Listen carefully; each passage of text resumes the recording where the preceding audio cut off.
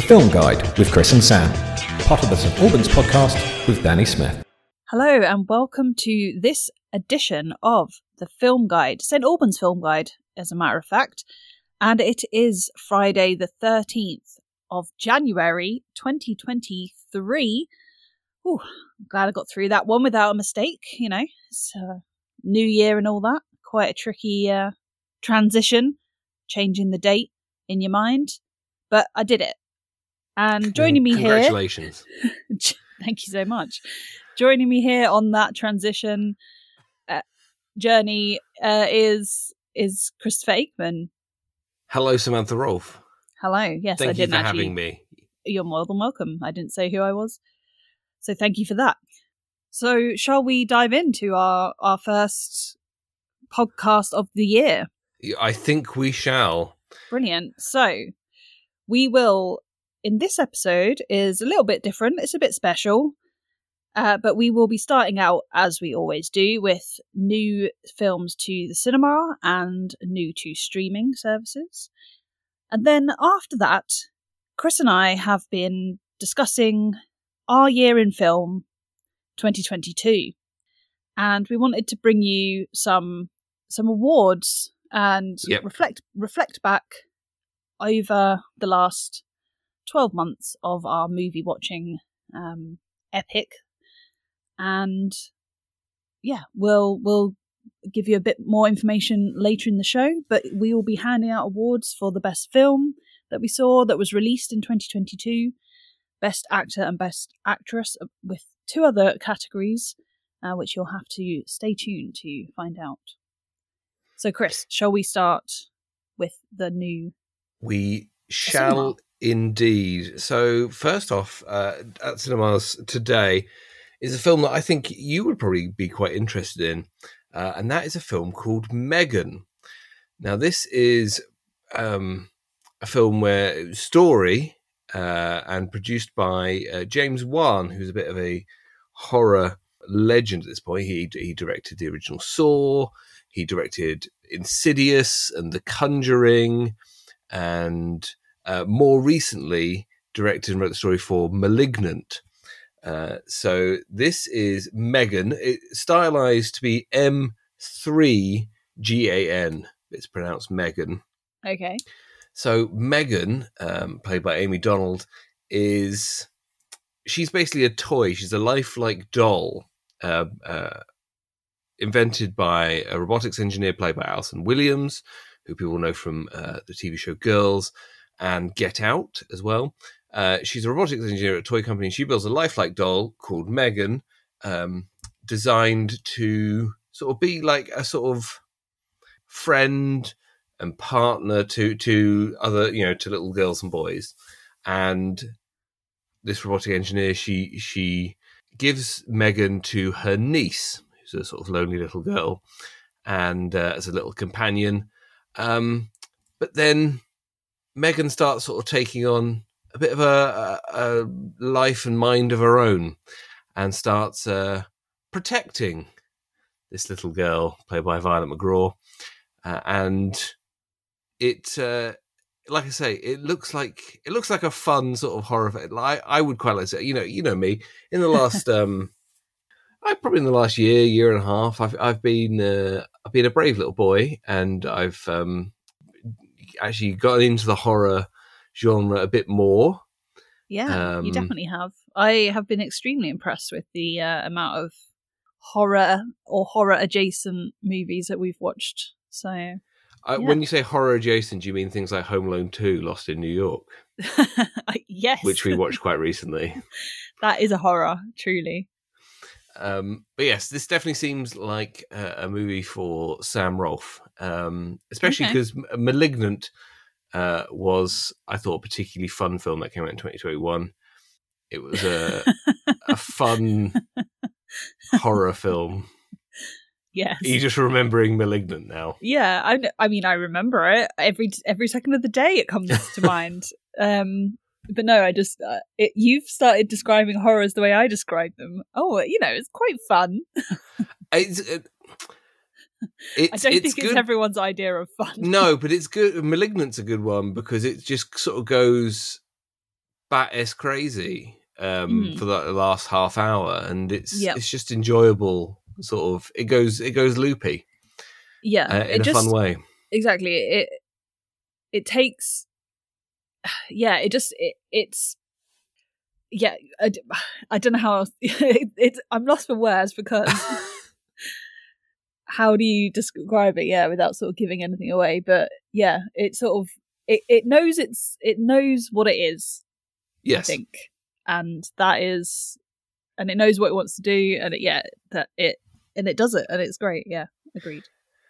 So also out today, Friday the 13th, is a very different film called Tar. Now this is actually it's directed by Todd Field and stars Cate Blanchett, and this is considered to be quite a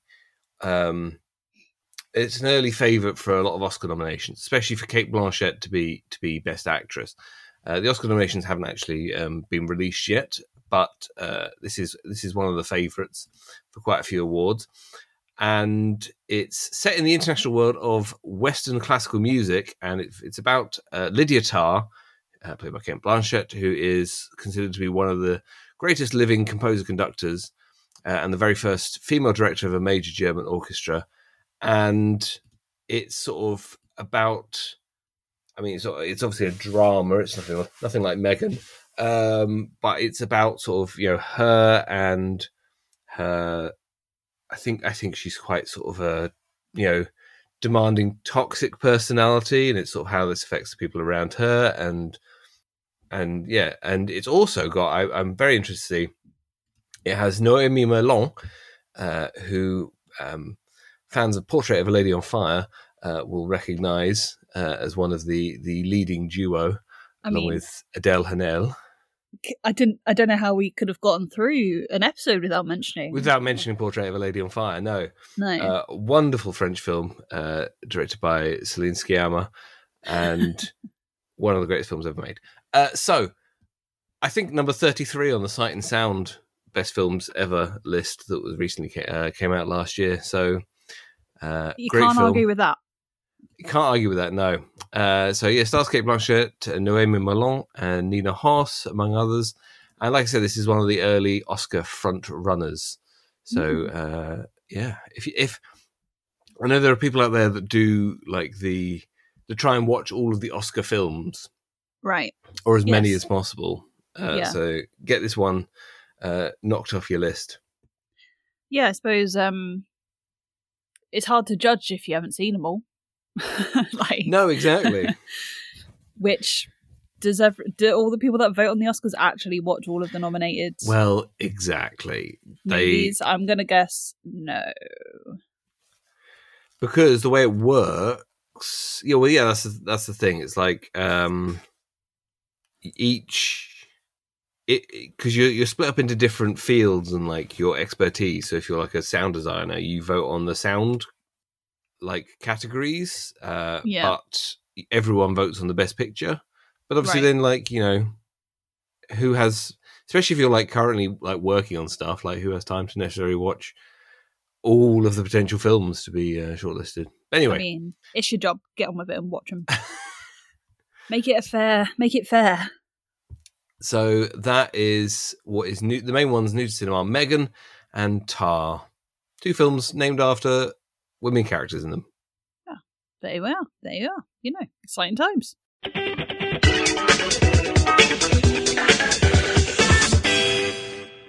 Shall we have a quick rendezvous with streaming services, Chris? We shall, and I've only picked one film that's out on Netflix this week, and I picked it purely because it is a sort of film that will make Dr. Sam Rolfe bawl her eyes out. Yes, and indeed. You've already told me you're never going to watch it. I have seen enough movies with this type of content and I'm done with it in my life. I don't need it. So people know what we're talking about. This is a film called Doggone. It stars Rob Lowe, and it's about Well, I didn't know that. He's a good actor. He is a good actor, but still, When his beloved dog goes missing, a young man embarks on an incredible search with his parents to find him and give him life-saving medication. So the dog's also like got a disease or an illness that requires timely medication. Oh, Yep. no. Exactly. Basically, it's a dog in danger film. So, am I allowed to say the Wallace and Gromit story, or If you would like, you can say it. so over Christmas? If it was it Christmas Day? It probably was, yeah. That it was Christmas Day. Christmas morning. Christmas morning, and The most joyous time of year. on the BBC, they were showing all of the Wallace and Gromit short films. So Close Shave, Wrong Trousers, etc. And we were sitting and watching them, and one of them, which is a close shave, Correct. Gromit, is He's framed. he's framed quite literally for a crime, and he gets put in jail, and Sam is crying watching this because why would you put a dog in jail? I think was the quote you said. Well, yeah, why would you put a dog in jail? And also, he's the goodest boy. And this is a can't claymation dog, yeah. You can't put Gromit in jail. It's just it's so sad. I can't.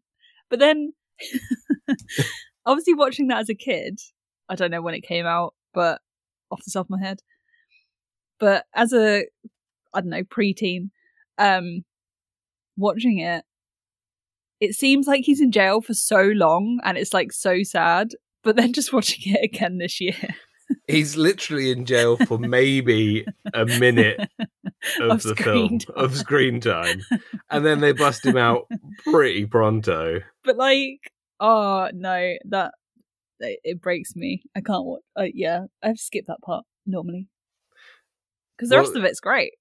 I mean, it's great. It's Wallace and Gromit. You should watch it if you haven't. But anyway, the film that's out on Netflix is Doggone. Who knows if we'll ever watch it? I just thought it was funny. Sure. It was to talk to about get you that. to talk about it. Yeah. So that is what is on new to streaming today. Great. Well, enjoy that. Enjoy watching something super sad. But I'm sure hopefully is happy in the end. We'll see. Oh, it would be so imagine how dark it would be if they go on this epic journey to find this dog and then it's just too late. It's too late. Look, we live in a post-COVID, well, in a currently still COVID, but post having had a ongoing pandemic world. So stuff's dark now. Is that what you're saying? Yeah, it's the darkest timeline. Okay. Sure thing. So that's Doggone on Netflix.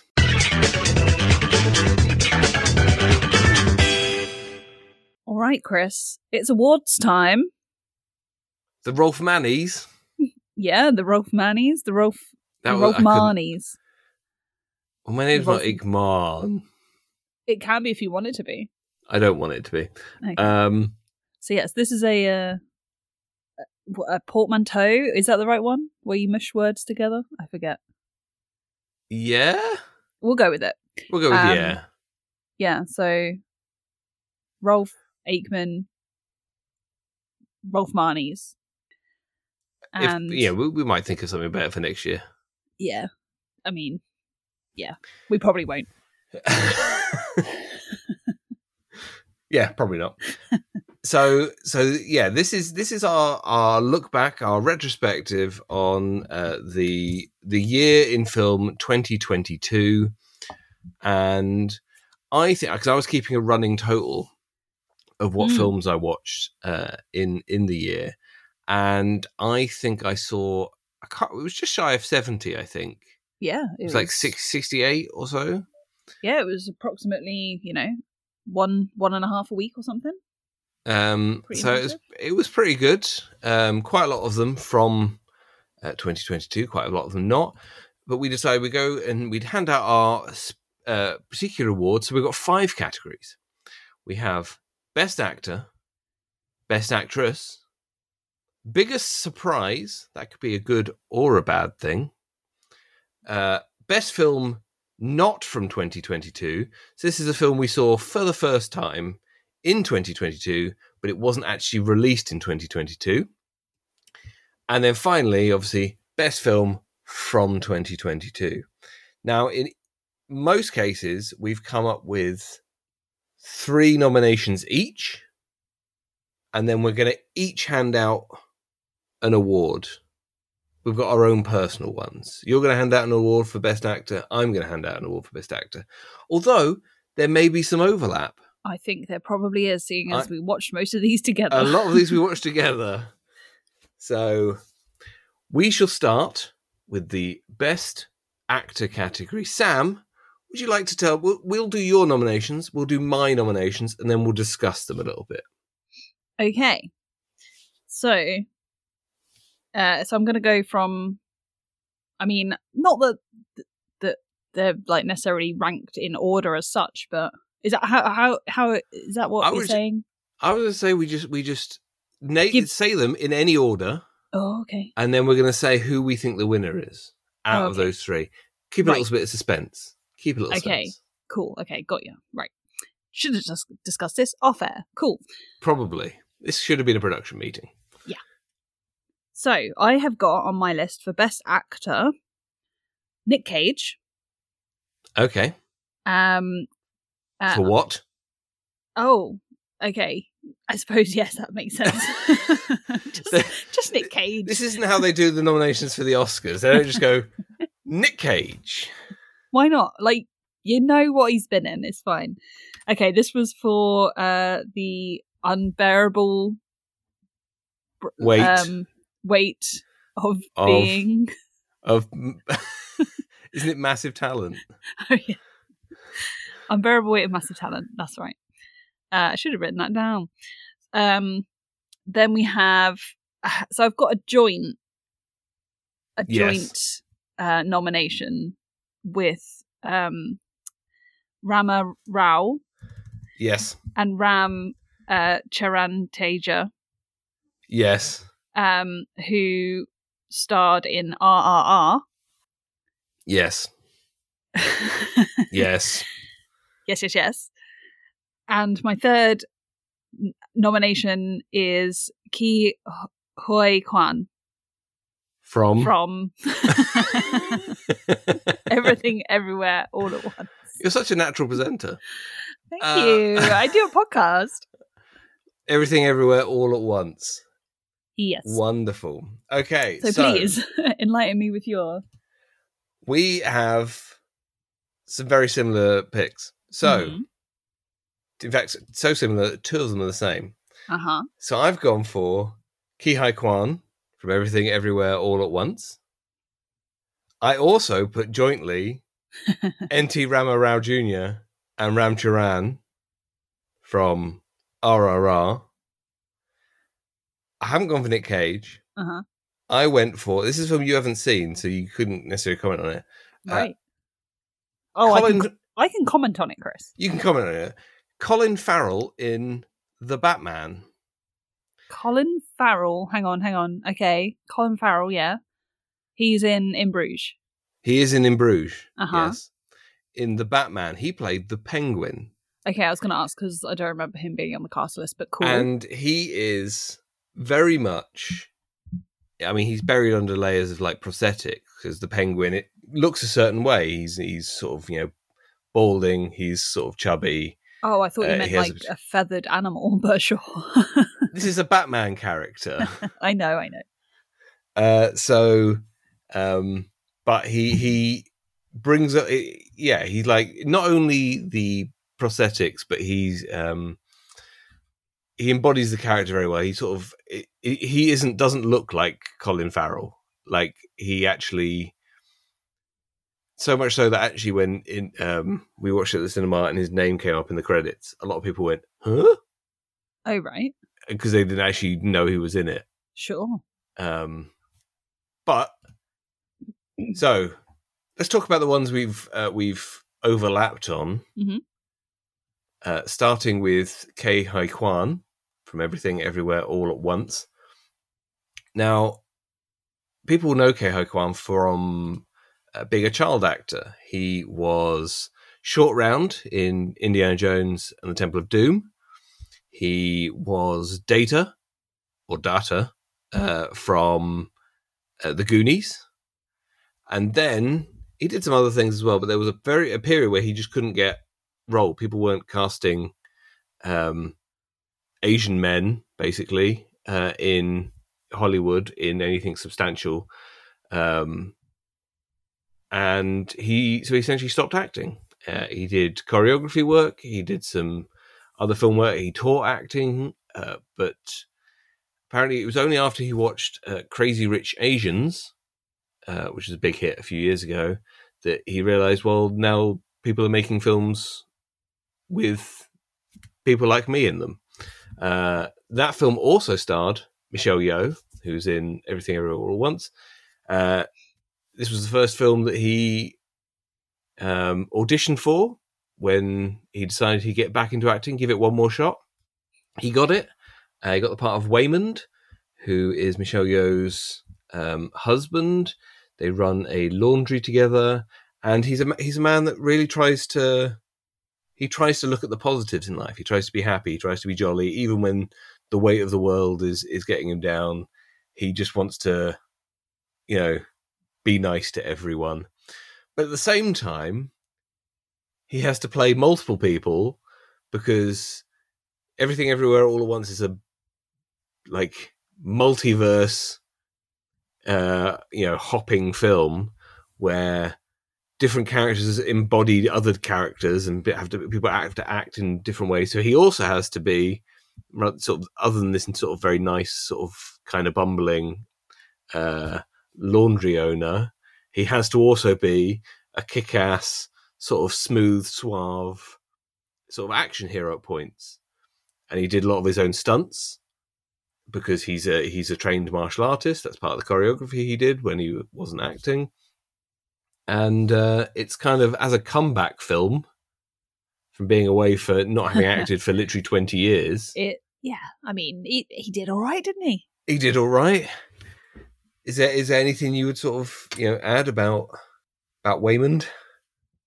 No, I think you covered it pretty well. I always like it when, because obviously you could have two or multiple sort of storylines running alongside where you have the same actor playing multiple characters or multiple versions of a character, but when the actor has to switch between those kind of roles in the scene, mid-scene, yes, is always impressive. And it's just it's a feat of, yeah, like I say, he goes from being these cool action heroes sort of way to back to being Waymond, and then sometimes back to being the cool, sort of within sentences or at the end of and it's very impressive. I mean, the film itself is great, but I'm sure we'll discuss it more later. But we've both picked Ke Huy Quan as a potential winner, and the other ones we should talk about, the stars of RRR, N.T. Rama Rao Jr. and Ram Charan. I think these two come together in this film. There's no picking one over the other. You can't separate them at all. They come together riding on each other's shoulders. Absolutely. And it doesn't work without one or the other. No. It's definitely a buddy film. And they do everything. These are the two.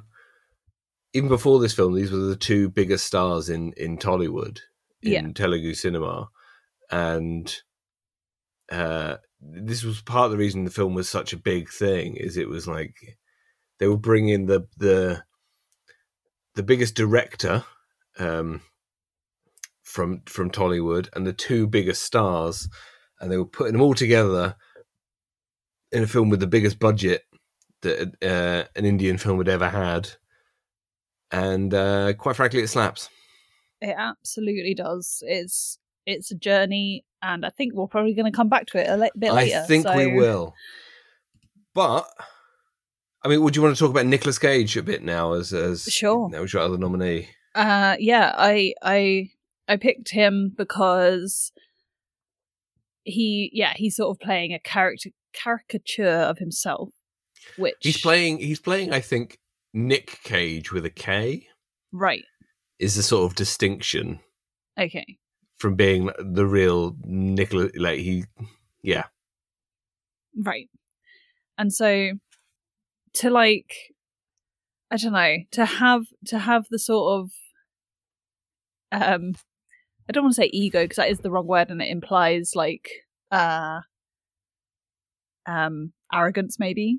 But to have the self-reflection and the self-esteem, I suppose, is probably the better way of describing it. To be able to look back at your work and life and play that caricature of yourself, I thought was just and he does it in such a fun way.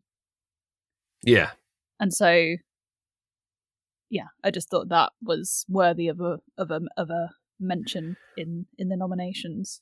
Nicolas Cage is, I think he has been for a long time as well, one of my favorite actors. And even I think he's an interesting actor because he tries things. Yeah. And sometimes they work, sometimes they don't. But he gives it a go, and I think you can often tell he's involved and he's giving everything a go, even if it's sort of quite low, low budget. He does all sorts of stuff. He does low budget, he does high budget. And like I say, he's just an interesting actor. He makes choices that other people wouldn't. Yeah, like I say, sometimes for the better, sometimes for the worse. But sure, but that allows him to grow his craft as well, though, doesn't it? Yeah. Whereas plenty of people choose the safe route of playing similar characters over and over again, or maybe that's just maybe they were never offered other options, or there's plenty of reasons.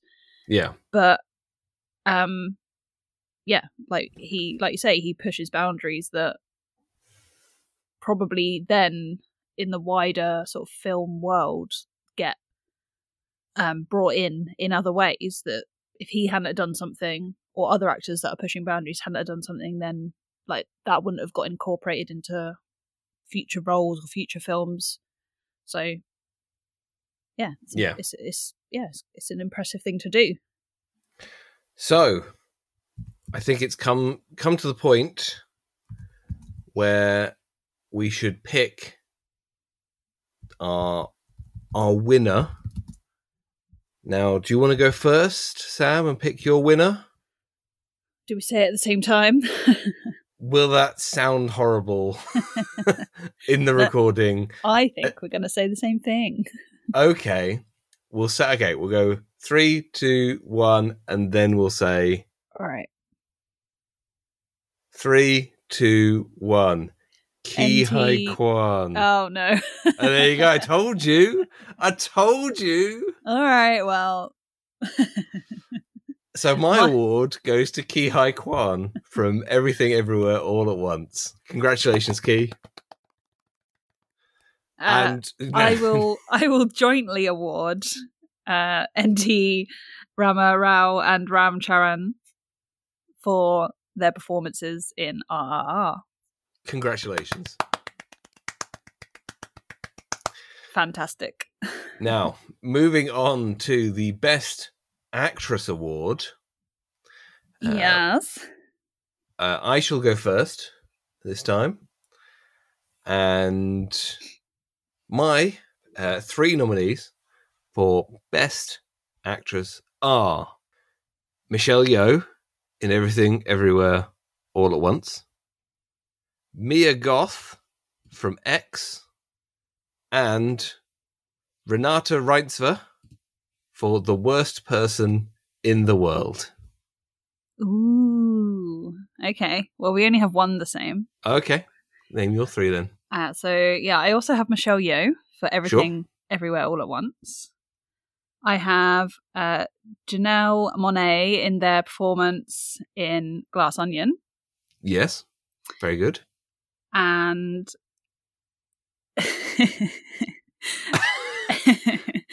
Amy Adams for Disenchanted. That I was not expecting that. Curveball. Well, we'll get to it a bit later as well, but yeah. Okay.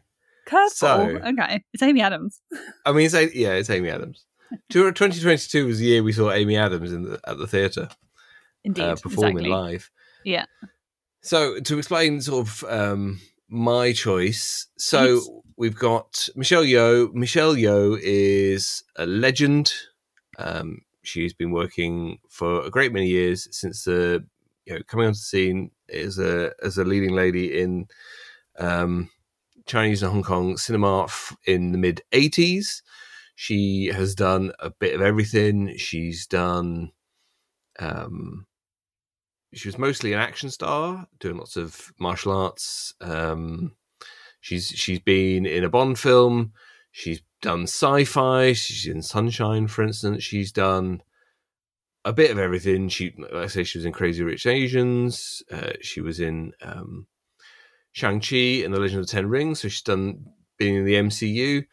But this was the sort of first film, and I think she's talked about how.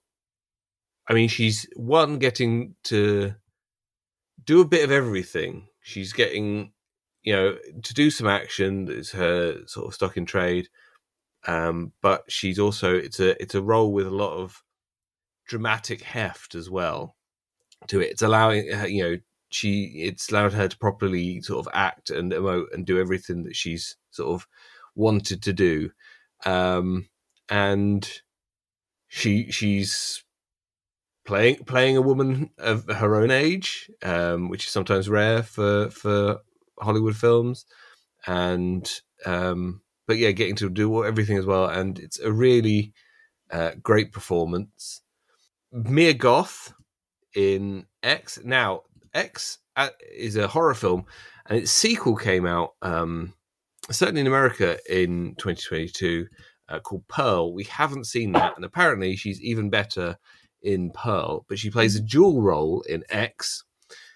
She plays the role of Maxine, who's a young woman whose boyfriend, basically a group of them, go to this rent out a shack on a bit of farmland to shoot a low budget pornography film, and then, being a horror movie, everything goes wrong.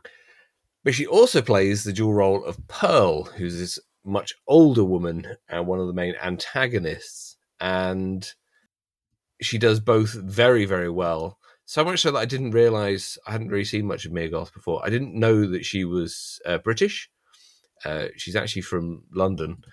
But she embodies both characters so beautifully.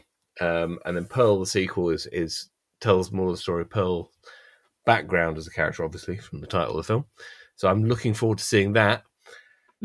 And finally, well, I think honourable mention for best actress/actor is the crocodile in X.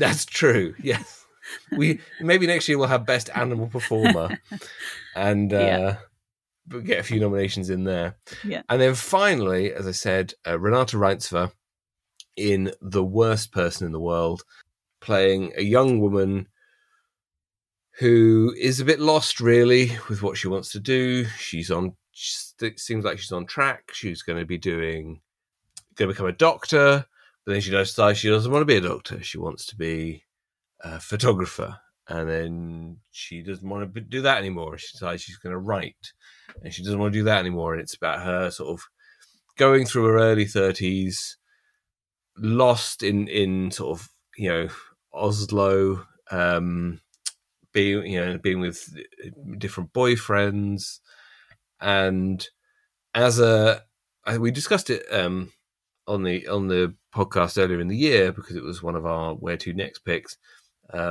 It's as a film, it affected me very deeply because I felt I related to it more than I've related to a lot of films over the years, and there was something about it that really sort of hit me deeply. And I think it's a very affecting portrayal of a woman who, she's a good person, but she makes, bad choices, or she is sometimes careless, or doesn't say what she wants to say sometimes, missed opportunities. And it's just she's a very flawed person, but an engaging sort of person to watch on film. So Renate Reinsve, she's going to be a star. You heard it here first. I mean, she also won the Best Actress at Cannes Film Festival for it, so you probably didn't hear it here first. They probably, and she was nominated for a BAFTA as well. So other people have got there first. Well, you heard it here on the St. Albans podcasts first, in terms of us saying it on the St. Albans podcast. Just now. Although I'm sure we said something similar back when we reviewed it before. So if you want to talk about your nominees? Sure. So, I mean, you've covered Michelle Yeoh, essentially. I just thought that she brought, such a...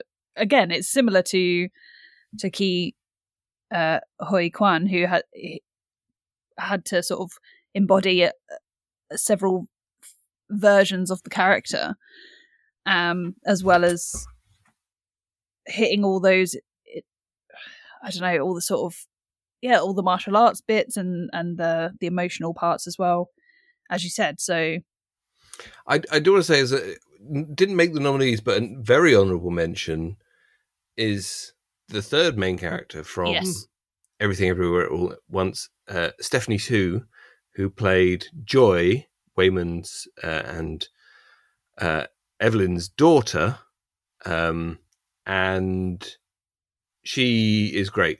I don't know if it was her first film role, but it was one of her first, and she is excellent. Again, star of the future.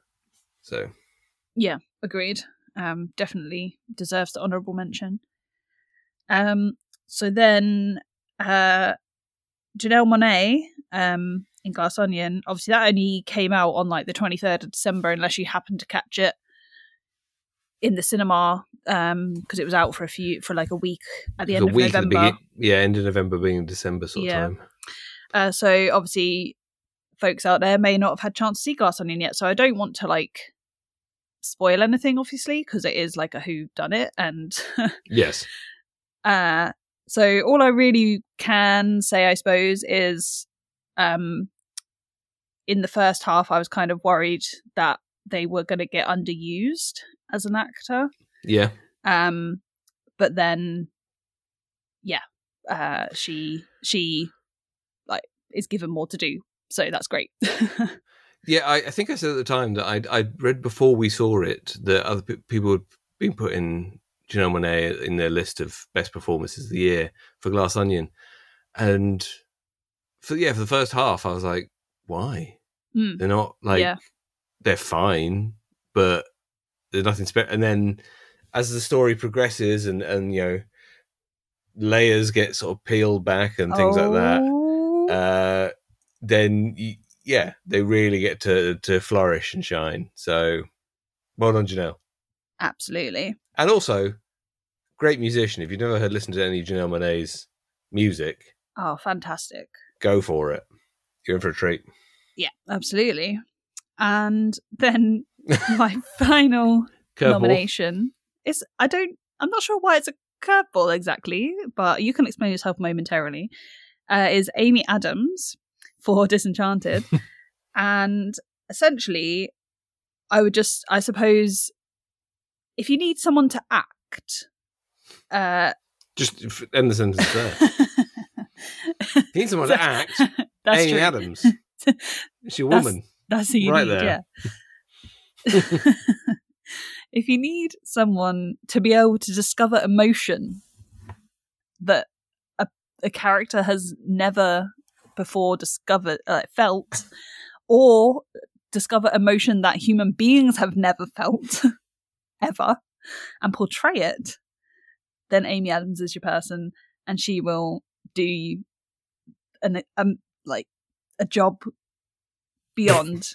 She'll do the job beyond your wildest dreams and imagination. So yeah, Amy Adams. Okay. Here is the Oscar.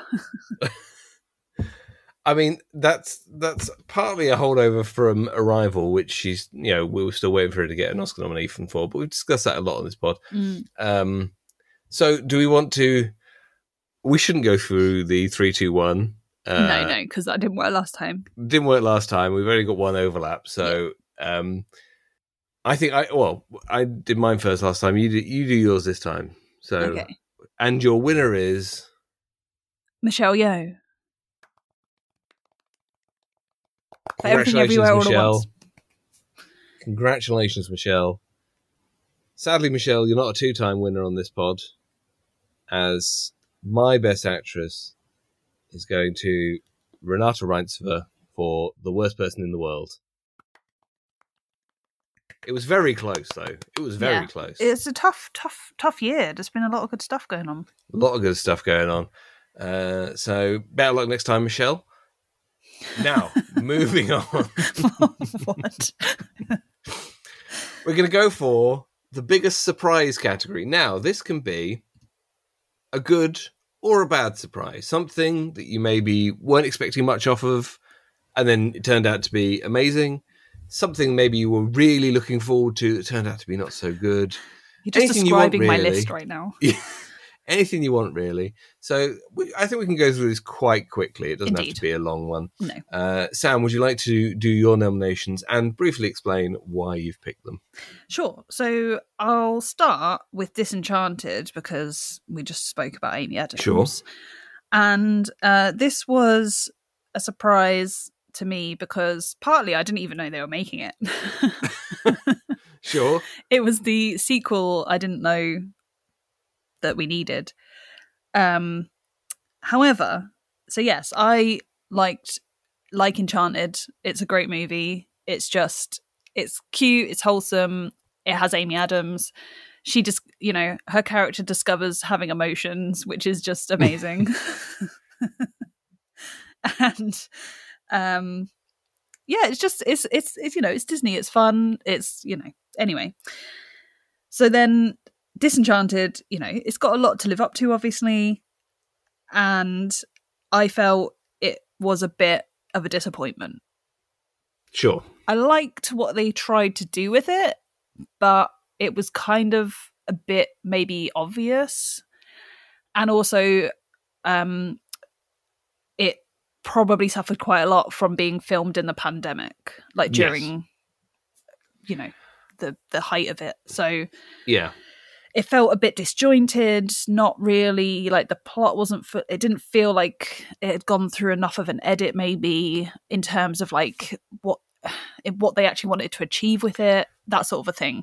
I think some characters needed to be fleshed out a little bit, or given a bit more time to sort of shine in a couple of cases. Yeah. So but yes, I agree. It was, it wasn't a bad film by any means. No.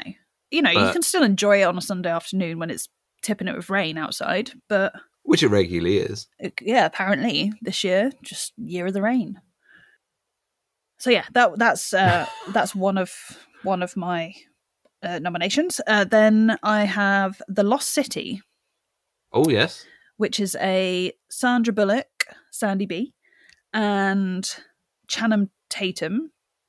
I think I said that right. Channing Tatum. Damn it, so close. What is it? Channing.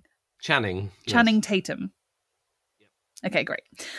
And I don't know. I kind of went into this like, it's going to be dumb, and like, what am I going to get from this other than maybe wasting my time?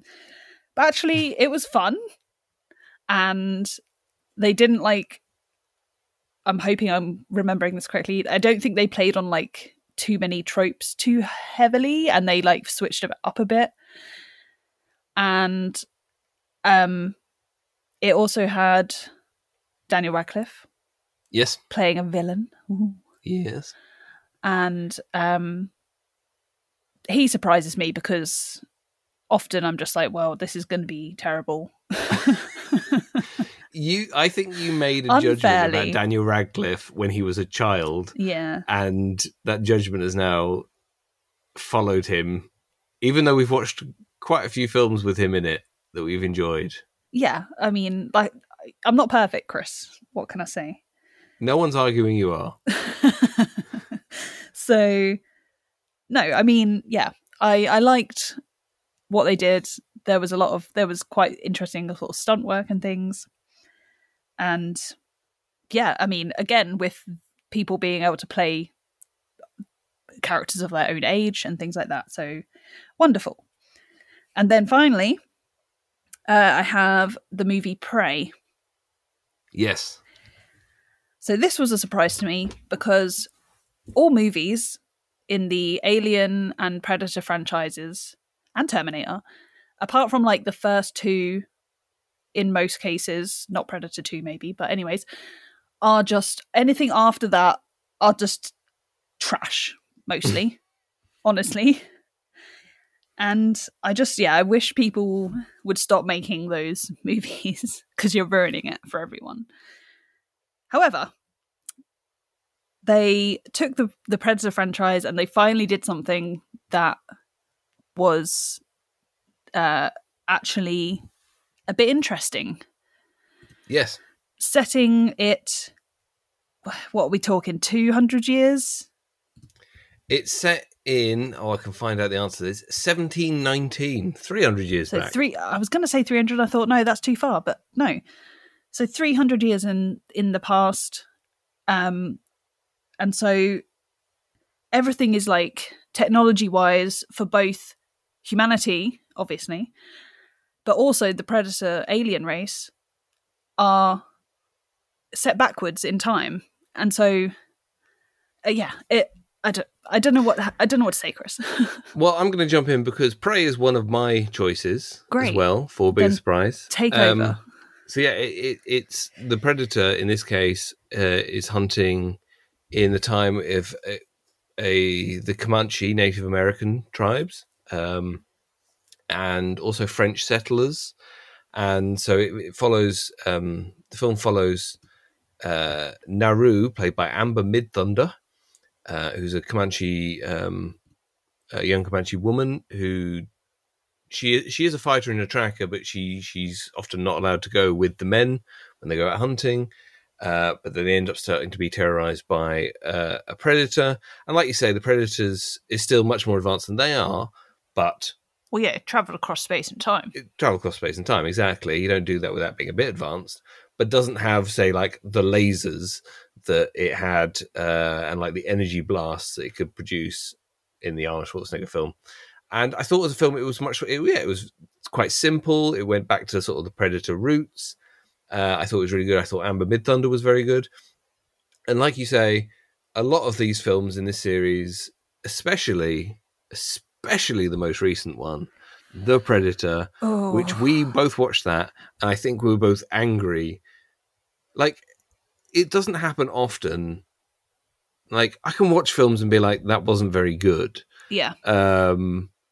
But not like be upset that I watched it or sort of be angry at it. Whereas we watched The Predator and I was just like, this is so awful. I hate it. I was angry by the end of watching it. I mean, I'm getting a bit angry now. So honestly. we'll not talk about it. But anyway, so Prey was a, and it actually made me want to like them to make more Predator movies. Yeah. Where the Predator comes up against different like warriors from different times. You don't have to have it be, they've done muscle bound like army guys. Great. They've set it in a city in Predator 2. Great. Just pick different points in time. Yeah. Have him take on the Spartans. I don't care. Just it was good. So that's your three. And that's the first one of mine, Prey. That was a good one. And then I'm going to put a slightly more negative one, which was quite recently watched, 3,000 Years of Longing. Yeah. Which is the latest one from George Miller. Now, anyone who knows me will know that I think Mad Max Fury Road, directed by George Miller, is the greatest film ever made. And it's my favourite film. I think it's a work of art. And just a work of art, work of technical brilliance. It works on so many levels. It's a wonderful film. Yeah, it is beautiful. So I was very excited to see 3,000 Years Longing, which has got Tilda Swinton and Idris Elba in it, two great actors I'm very fond of. Big names. Big names. This too was shot over the pandemic as well. They actually integrate that into the film itself, which I actually quite like the way they did that. But there was it was fine as a film. I thought it was okay. It doesn't come under the ones where it was just like I wasn't angry having watched it, but it was maybe because it was George Miller and I sort of came in, excited about it. High expectations, but it just didn't quite meet them because obviously they're two very different films with very different plots and things like that. But where Mad Max Fury Road they famously started that film without a script. They actually made the film, they storyboarded the film first and then wrote scripts to go with dialogue to go with that. So it's a very visual film. A lot of the story is told sort of silently, like just looks between characters, or like so much information is communicated without being sort of explained at length. Whereas 3,000 Years of Longing, large parts of it are set in a hotel room where it's just Idris Elba telling Tilda Swinton a story. And like visually, it's got some good visual bits in it. It's a good looking film. And like I said, it's not bad by any means, but it was just sort of, there was something a bit like pedestrian about it in this sort of, especially compared to Mad Max. But like I say, I understand they're two very different films. So that was my slight disappointment. Yeah, fair enough. Then my a more positive surprise was The Batman, which again you haven't seen, but and I probably never will. But yeah, you probably never will. But it's yet another retelling of Batman. Oh, please explain to me how it's different somehow. And it's 3 hours long. Oh no! And I went into it, and it's about like young Batman. So this is Batman. What is different about it is that it's Batman when he's starting out. Like he's basically every other Batman film we've seen. I mean, Batman Begins, you sort of see him when he's starting out, but he's still sort of like, that's literally the title. he's in that film. He's sort of, I don't know, he's more established. Whereas this one is a lot more. He's starting out. He's doing everything a bit low rent. Like he keeps having to change like where he goes. He keeps having to take everything he has in a backpack. And there's actually there's one really good bit where he's trying to escape from a bunch of people. So he's climbing this tower, and he has to, when he gets to the top of it, he has to put on his like bat suit, which is one of those like actual, wing suits. Is right. Essentially what he uses. And as he's about to jump, you can see it in his face where he's just like, oh, this is really high. Because he's not done it really that many times. And the fear's still there. The fear's still there, and I liked that because it was like there was enough sort of interesting touches about it. And also, it was a film that's largely in darkness. We've discussed this many times before. It's largely in darkness. However, they could film the darkness and light the darkness properly. So I always knew what was happening. Yay! And it's like, finally, there are so many films where people have just seemingly lost the art of lighting darkness and they want to do it naturally. And that means not being able to see a single damn thing that's on screen. This, however, is moody, darkly set, but everything, as far as I could tell, was perfectly clear. I sort of knew what was happening all the way through. So that was my nice surprise. I went into it thinking, another Batman film. So your expectations were low. My expectations were relatively low. And the fact it was 3 hours long, then that was just sort of made me think, "Ugh." But actually it didn't, I mean, it felt long, but it didn't feel 3 hours long, is what I Okay. could say is a sort of positive. Okay. So Well, do you have a winner of your biggest surprise? I've put Prey at the top. I put Prey as well. So Yeah. Congratulations to Prey and to Amber Mid-Thunder for having a great name. Fantastic. So well done, Amber. And Dan Trachtenberg, I was going to say, who like, directed the film. all the other people in it. Well, Dan Trachtenberg, who directed the film and also directed one of your favourite films, 10 Cloverfield Lane. Ah, So well done, Dan. indeed, well done. Right. Now we're going to go for Best Film Not from 2022. Okay, so the I best wrote film- it. I wrote down Best Movie First Seen in 2022. Yes, that's fine. Well, yeah, that's not from 2022. Yeah, First Yeah. Seen. Yeah, first scene in 2022. That's not from it. I only wrote down one film for this. Oh, but you watched so many of them. I did watch so many of them, but there was one that I thought was the best. I can say some more honourable mentions. Sure. Well, do you want me to go first then? Because I have 3. Go for it. I think I know what yours is. No, But, you don't. You don't know anything. You don't know me. Go for it, Sam. So, I've got a film from 2021, Sure. 2020, and 1987. Okay. Does that help you with your guess? There's one in there there's one I thought you would put in there, but you haven't.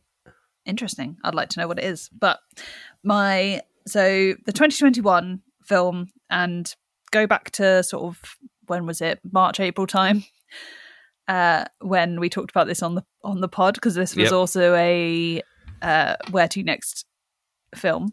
It was indeed. It's the movie Lamb. A film that when it finished, you said, that's the best film I've ever seen. Yeah. And I still stand by that today. So I think we know what's winning. So yeah, a brief description. So this is set in Iceland, around some sort of folklore stories, and it's a very quiet movie. It's got just 3, 4, maybe 5 people total cast, essentially. Actually, there's a couple. They meet some other people on the road as well. Anyway, but yeah, it's a very minimal cast, and it's essentially about a couple who have to end up looking after a sort of young creature, but it doesn't seem like that troubling to them, really, once they sort of get used to it, which is quite interesting and lovely. But it's got some of the best animal actors I've ever seen. The sheep actors in it, and it's also we just from the I think it's the opening scene. Yes, There's an opening scene. And there's just tons of sheep in this barn. Yep. And we both had the same thought at the same time, which was basically, bloody hell, these sheep are good. They were so good. I don't know what it was about it. I'd have to watch the scene again. Well, but it was just... Sorry. They were just so... I don't know, there was so much emotion in their weird sheep eyes. Yeah. Well, because there's an unknown presence in the barn with them. And so to sort of portray that fact, but to portray the fact that the sheep are wary, but at the same time are just sheep, and how much do they, I have never been around sheep that much, so I don't know how sort of familiar they are with, I mean, I'm sure they know the people that look after them a lot, but would they perceive other human creatures as a threat if that's if they know humans bring food, that sort of thing. So we shouldn't talk about this for too long because I could talk about it all you day. could go forever, but anyway. But yeah, so yeah, and then the rest of the sort of story, the sort of quiet nature of the couple, and like the sort of way they deal with the situation and everything is very interesting. And it's it does walk the line of being, I think it was advertised as a horror. Yes, I think it's one of those films that if you go into it thinking, "Oh, a horror film," you might be disappointed. I also should say it stars the wonderful Noomi Rapace, who is a great actor who's been in lots of Hollywood stuff, but also does a fair amount of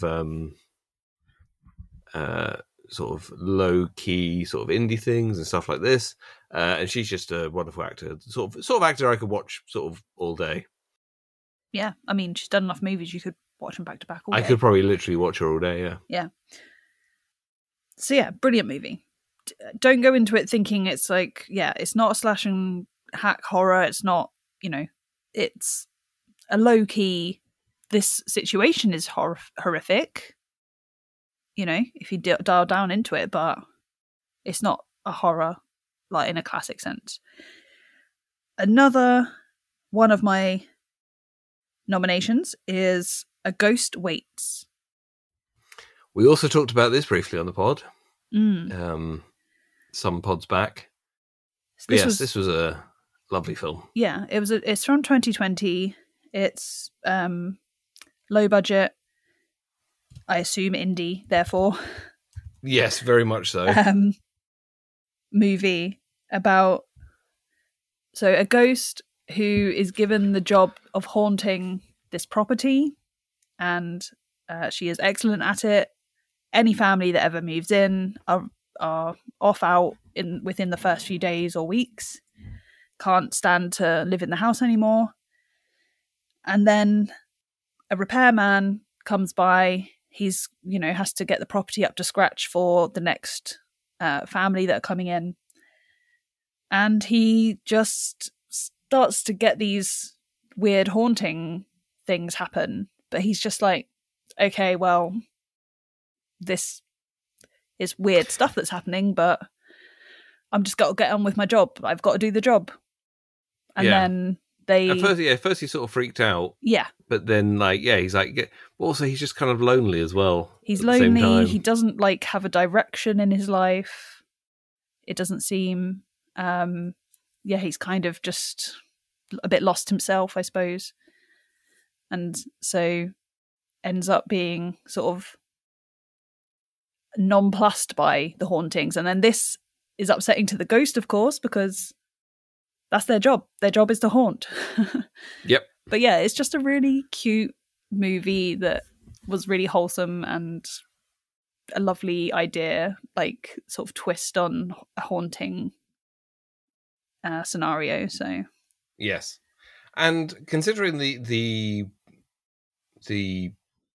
obviously the lack of budget on it, really strong actors as well. Yeah. I've just looked them up. Joe Jacks played by McLeod Andrews, and Muriel by Natalie Walker, who she actually went sort of viral a few years back, sort of doing these things on Twitter, these audition videos on Twitter for things like Hero's Wife in biopic. And it's like she just act out these scenes and things like that. Yeah, so it'd be like a stereotypical role that's like an unnamed character or Yeah, and the sort of the party pooper or, Yeah. Romantic rival in rom-com, yeah, things like that. But yeah, she's an actor and a singer, and she's very good. And yes, Ghost Waits, lovely film. My final nomination is a movie as old as I am, but I've not seen it, and also in the category of horror because it's me, Sam Rolfe. Horror is my thing. It's my jam. Is the movie Hellraiser. Wonderful. Also a very cute love story. Oh no. No. No, definitely don't go into it thinking that. I mean, I suppose there is a kind of a love story. There's a twisted love story to it. Yeah. It's basically the same film. Yeah, I think so. I don't know. I'm not. I guess I'd heard a lot about Hellraiser. Obviously, you know the iconic Pinhead visage that's on posters, and it popped. It's always going to be popping up in top 10 lists of. I don't know, maybe not top 10, top lists of horror, depending on how people rank these things, I suppose. But yeah, I'd never seen it, and it's been on my list for such a long time. Since I was born, and I was worried that I'd overhyped it in my because I didn't really know what to expect, but I knew to expect a classic horror sort of thing. But I just thought that it did so much with what it had, and a lot of the effects were practical as well. Maybe all of them. Pretty sure all of them. And it's possibly one of the last really good horrors before we went into the downward turn of the 90s horror era, where it just became tropes of people splitting up from the group that they were safe in, and then people being picked off one by one, and it's I don't know. But I was genuinely sort of horrified by it, and I thought it hit a lot of interesting themes as well that you don't necessarily see explored in the same way now, or for a good while before we're sort of starting to get back into actually getting into the issues. Well, see, this is interesting because I thought the other film I thought you were going to pick, also a horror film from 2005. Oh yes, I did talk about this. Yes, you did. Did you flirt with having this? This is House of Wax. It is an honourable mention, I feel, starring Paris Hilton among others. Well, yeah, I mean, I thought she was going to be in it, as one. She is one of the main cast, but she's not in it as much as I expected her to be. Sure. But obviously, she is the big the big name in there, and yeah, I mean, horror was still not good in 2005, but. There are exceptions to this rule. House of Wax has a lot of these same tropes. They're in a group of five or six. They as soon as bad things start happening, they immediately split off into pairs or whatever, and you're okay, folks. or they will literally walk towards the creepy dude with the broken headlight car when earlier that the previous night. There was a creepy car that had a broken headlight, and obviously he's the bad dude. What are you doing? But those things aside, it did very interesting things with practical effects and body horror effects and things, and to a point of I hadn't how someone's mind comes up with these things is astonishing, because there are some pretty awful, but within the scope of the movie, not just for gore's sake, Hostel or Saw, I guess, towards the end of that series, but there was genuinely. I watched this with my friend Katie, and we've watched a lot of horror films, but there was genuinely a bit that we both screamed out loud or yelled out loud to the point that she messaged her neighbour and was like, "We're fine, we're just watching a horror film." Because it got us, and I don't think I've been got by a horror. You get the jump scares, but they're not necessarily earned in a lot of these horror films these days, but this was earned. And that is why it deserves an honourable mention. So yes, thank you for mentioning it. That's quite all right. So like I said, I only picked one. Well, for good, this. because I've talked a lot about. I will say, we have seen a lot of good films this year. I did also enjoy Hellraiser.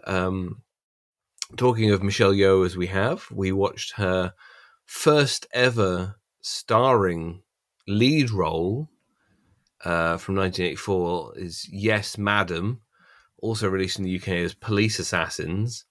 Her and Cynthia Rothrock are a pair of kick-ass police detectives who kick butt and take names and They certainly do. wear jumpsuits and sports jackets rolled up to the sleeves. So, but they are great. But the best film I think I saw this year for the first time is actually a film from 2021, so only the year before. We saw it a bit late. Technically, we saw it in January. It came out, I think, in December 2021, and that was Steven Spielberg's West Side Story. Oh, which curveball. I thought was an absolutely fabulous film. It's a beautiful film, wonderfully acted, nicely different from the original, which is still, the original is a classic as well, but they've changed enough about it. They reformatted certain things to make it its own thing. And I think as well, in terms of looking, they've made it look like a film from the sort of 50s or 60s in terms of like the way the sort of color grading is and the sort of grain on the film and things like that. Was it shot on film? Do you know? I don't know off the top of my head. Okay, doesn't matter. But it's just, I thought it was an excellent film. And I mean, I went into it already liking the first one as well. I think West Side Story, the first, the OG West Side Story is very, very good. And they have things like Rita Moreno, who won an Oscar for her role in West Side Story. She is back in it. This one, obviously, a different role. She's somewhat older than she was in the original, but she's playing always a woman wonderful. Of her own age. She's playing a woman of her own age. But yeah, there are so many wonderful actors in it that that would be my recommendation and winner for best film, not of 2022. Do you have a winner from your three? I have Lamb at the top, but they're all brilliant. So a joint award. I mean, the fact that you said Lamb was the best film you've ever seen at the time, I think probably pips it. But, Yeah, I mean, maybe. So for this one, the last one, yes, we're on to the final award, best film from 2022. We should say, I mean, we've sort of hinted at it. We've seen a lot of films this year. We haven't seen everything. You may have noticed what we've talked about, quite narrow. There are other great films from this year that we've not seen that I'm still looking forward to seeing. So, like, in terms of big award potential nominees, things like The Banshees of Inisherin, that's a big one. I mean, it's probably not. It was nominated for some Golden Globes, but like things like Black Panther, Wakanda Forever, haven't seen that yet. So there's a lot of films out there we haven't seen. So these are ones just from our sort of narrow pool of what we have seen. Should we take turns nominating this time? You want to nominate one? I'll nominate one. Yeah, I mean, I have an honourable mention if I can mention. Go. That. Start with the honourable mention. Briefly. So you have already spoken about it. It was X. Yes. I just to add to what you said, I liked about it, I think, was that it explored more of the reasoning behind the actions of the villains. Yes. They weren't just these malevolent creatures doing stuff for no obvious reason. Yeah. And like you actually, in a way, sympathize. Not felt sorry for. Empathize with them, not sympathize, but empathize. Yes. key distinction there. Yes, empathize. because I also saw The Black Phone this year in 2022, where, and actually it was after I'd seen X, and I specifically remember thinking, well, this is just a madman doing things for doing things' sake. There's no explanation. And I think, well, for me anyway, the most horrifying, scary horrors are human beings doing things to other human beings. And because, that could happen in real life. That's the scariest thing.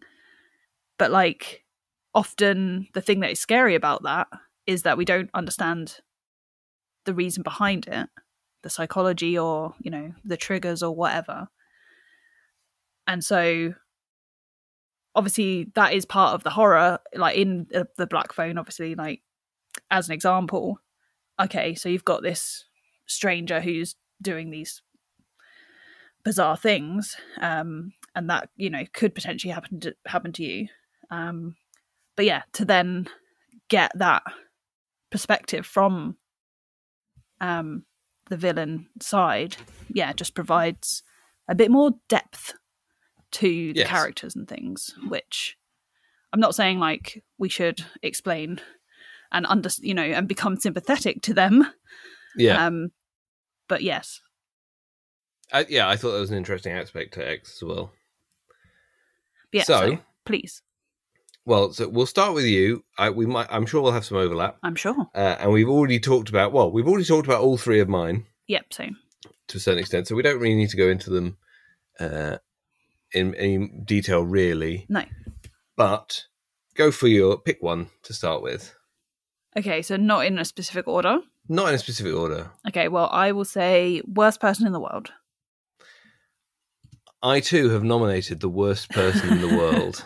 Oh my gosh. How exciting would it be if the list is the same? Another one of my nominations is Glass Onion. I have not nominated Glass Onion. Okay. I nominated Everything Everywhere All at Once. That was also close to getting on my list, to be fair. And my third nomination, I think you already know the answer to this, Chris. I know the answer to this one. Should we say this one? We can say after three. I hope it's right. Okay, so after three. After three. 1, 2, 3. 3. House of Wax. Sorry, RRR. That didn't even come out this year. Oh, no, I misunderstood. No, RRR, yes. Yay. Amazing.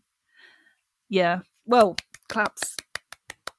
Claps for all of those 4 films for making it into our finale.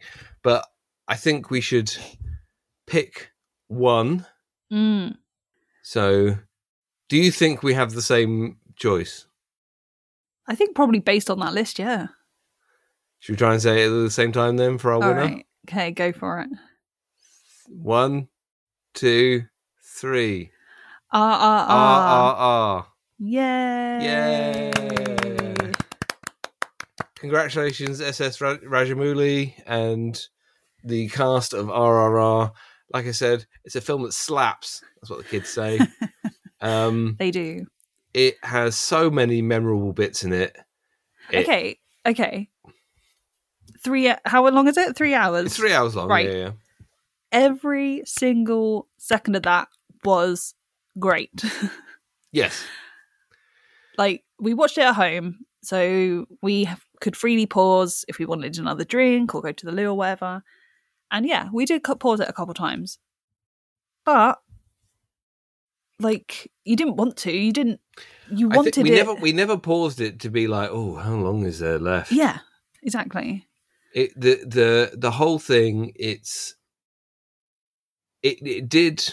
I think we discussed this at the time when we talked about it on the pod. Most likely. It did things that surprised me. Yeah, we definitely said this, I'm sure. Like there were bits where there's one bit in particular that just we didn't know what was happening. It's an action scene. Yep. And what then happens? We were both like delighted. And I haven't had that from a film for a long time. No. and like the central relationship is very affecting. These two guys, their friendship is beautiful. There's a lot of good drama there as well. There's an absolutely stunning song and dance for the song Natu Natu. Yeah. Which is just absolutely spectacular. It, you know, and I know the Oscars are, you know, and all these sort of film awards are sort of vapid and don't really mean anything. But it would be lovely to see a film like this that's done so well internationally, be recognised internationally. Agreed. And it's such good fun that I like. It's the sort of film that I've watched several bits of it again. I've not watched it again fully all the way through. I plan to at some point, but I've watched like bits on YouTube just sort of to cheer myself up. However, I would stress to yourself, listener, don't Google bits of the movie. Don't look up reviews. Go into it fresh. Go into it on the basis that it's a good time. You know how we just told you it's 3 hours long. You know what you're getting yourself into. You need an afternoon. But just, because I think like the bits that we're talking about will be spoiled if you look it up. So that's if you look up clips and things. That's the only thing I would say. And like, don't even watch the trailer because I'm sure there are bits in there in the trailer. Yes, there are bits in the trailer. There's a very long trailer on YouTube. It's like the official trailer, but for some reason, like it's 3.5 minutes long. And you're like, why? Okay. But it's there's so many great action set pieces. It's just, it's I don't know. Yeah, it's the best film of 2022. It's the film I've enjoyed the most. I've enjoyed some good films this year. I should say some honourable mentions as well. Please do. Maybe I really enjoyed Glass Onion. Glass Onion for me, I think, slightly suffered from not being Knives Out. I think Knives Out is such a great film that any follow-up was going to be... It's hard. Slightly... And it's like, it's still a great film. I understand that, but at the same time, it's not Knives Out. You haven't seen it, but Top Gun Maverick is actually... again, like, you sort of mentioned about Disenchanted, a sequel that we never knew we needed. Yeah. And you sort of think about it like, oh, why are they doing a sequel to a film from, 30 years ago? Yes. Or over 30 years ago. And actually, it was great. They did it really well. And again, a lot of practical stuff. They actually flew in fighter jets and filmed it sort of that way. And it was, when Tom Cruise goes for something, he really goes for something. He does not hold back, no. He does not hold back. So well done, Tom and everyone. We recently saw Bodies, Bodies, Bodies. Yes. Which was a good film. Yeah, I really liked that. Honourable mention from Bodies, Bodies, Bodies to Rachel Sennett, who was, I think, Best Actress winner in our awards last year for Shiver Baby. She's also in Bodies, Bodies, Bodies as a sort of narcissistic podcaster princess. I didn't recognize her. Okay, you didn't know? Oh, okay, no. But her line delivery and everything is she's one of those actors as well that she should be a star. She's fantastic in Shiver Baby if you've never seen it, which Sam hopefully will never see again. Truly, Shiver Baby more horrifying than Bodies, Bodies, Bodies, where it's literally about like a murder game. So yeah, but Rachel Sennett is wonderful, and yeah, it was a good year for films that I saw. I don't remember seeing a particularly bad one. No, I mean, like you say, there was a few like but yeah, nothing terrible. Yeah, it wasn't. There was no The Predators. No, but yeah, I guess if you're honourably mentioning a couple more, then I'm gonna jump in. Go for it. Go for it. I mean, continuing the horror theme, Malignant. Which we did mention it earlier. I think we did mention it earlier. That technically, I think, came out in 2021. Oh wait, I'm looking at the wrong list. You're looking at the wrong list. I'm looking at the Sam list made of, 2 lists. I did. I'm Yeah. looking at the list of things I've seen. Well, then I don't have any honourable mentions. Okay. No, I did. We can leave it. I did enjoy See How They Run. I thought Saoirse Ronan was good in that. Saoirse Ronan is great. Saoirse Ronan And is wonderful in whatever she does. It was a fun, afternoon spent. They were trying to do a little twist on the mousetrap and everything, and using that as a basis. So yeah, I like that. I like that as well. So our big award winner, RRR, see it on Netflix. It's not in the original Telugu. It's in, is it the Hindi version? I think it is the Hindi version, yes. So it is dubbed. So it's slightly different, but it's on Netflix. It's really well worth your time watching it for 3 hours. It's great. One of my favourite films ever. Up there with Portrait of a Lady on Fire, by the sound of it. Not quite, Mad Max? but it's not too far off. Ah, interesting. It's not too far off. So well done to the cast and crew of RRR. Your awards in the post. Yes. So yeah, look out for that. And I guess there's not much left for us to do other than to wish yourself, dear listener, a very happy and prosperous and joyful 2023. Yes, exactly. And may the film watching be as good as 2022. Absolutely. Well, I'm sure we'll be back here again in a year's time talking about our best films of 2023. I hope so. And thank you so much, Chris, for all of the beautiful and amazing films that we've watched. And many of them are picks made by yourself. So thank you to you for not picking out any duds. Not picking crap ones. Good. I'll take that. Well, see you again in a couple weeks. And in between now and then, it will be Max with Danny next Friday, and we'll be back after that. Cool. See you then. Bye.